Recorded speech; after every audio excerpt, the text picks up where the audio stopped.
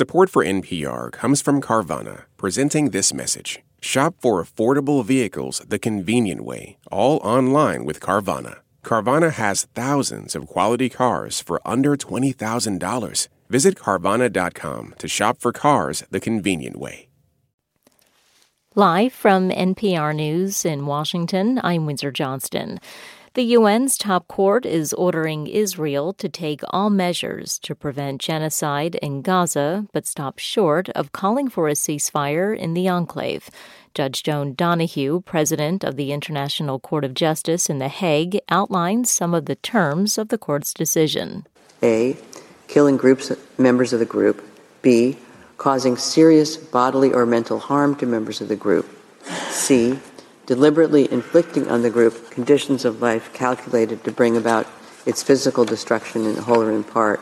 Israeli Prime Minister Benjamin Netanyahu said the fact that the court was willing to discuss the genocide charges was a, quote, mark of shame that will not be erased for generations.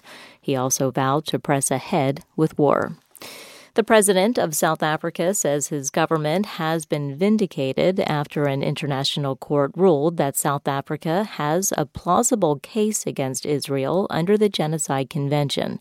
Kate Bartlett reports the government says it now expects Israel and its supporters to abide by the ruling. South African President Cyril Ramaphosa lauded a landmark ruling by the International Court of Justice. While it fell short of ordering a ceasefire, it did issue interim measures ordering Israel to do everything in its power to avoid killing Palestinians and ensure humanitarian access. We as South Africans will not be passive bystanders and watch the crimes that were visited upon us being perpetrated upon other people elsewhere. Since the administration of former President Nelson Mandela, South Africa has long supported the Palestinian cause, saying it sees echoes of apartheid in the situation between the Israelis and Palestinians. For NPR News, I'm Kate Bartlett in Johannesburg. Stocks on Wall Street opened mixed today as the Commerce Department reported a slowdown in inflation last month.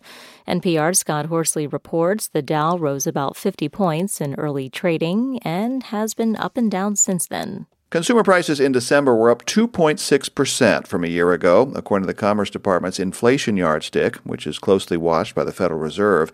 Stripping out food and energy prices, so-called core inflation was 2.9% for the 12 months ending in December. That's down from 3.2% the month before. Inflation continues to cool, even though consumers are spending freely. Personal spending rose by 0.7% last month as people spent more money on both goods and services.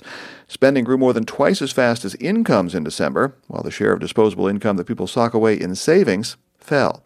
Scott Horsley, NPR News, Washington. On Wall Street, the Dow was up 27 points. This is NPR News. The High Court in Kenya has blocked the deployment of a police force to fight heavily armed gangs at large in Haiti.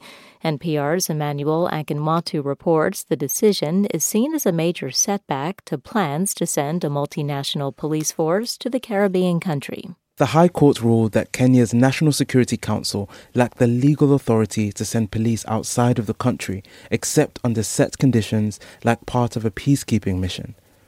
Kenya had volunteered to lead a multinational police force to Haiti to fight a surge in gang violence at the request of Haiti's Prime Minister and backed by the UN Security Council. But the decision sparked controversy in Kenya due to scrutiny of human rights violations committed by Kenyan forces, according to Human Rights Watch, and a troubled legacy of international peacekeeping forces in Haiti. Kenya's President William Ruto defended the police's record, but the move was challenged by the opposition. Emmanuel Akinwatu, NPR News, Lagos. The Pentagon says there's been another attack on a U.S. Navy ship sailing in the Gulf of Aden. U.S. Central Command says Iranian-backed Houthi rebels fired a ballistic missile from Yemen toward the USS Carney. CENTCOM says the Carney successfully shot down the missile and there were no injuries or damage. The rebels in Yemen say they're attacking ships to support Hamas in its war against Israel. Stocks trading mixed on Wall Street at this hour. The Dow up 25 points, the Nasdaq down 49. This is NPR News.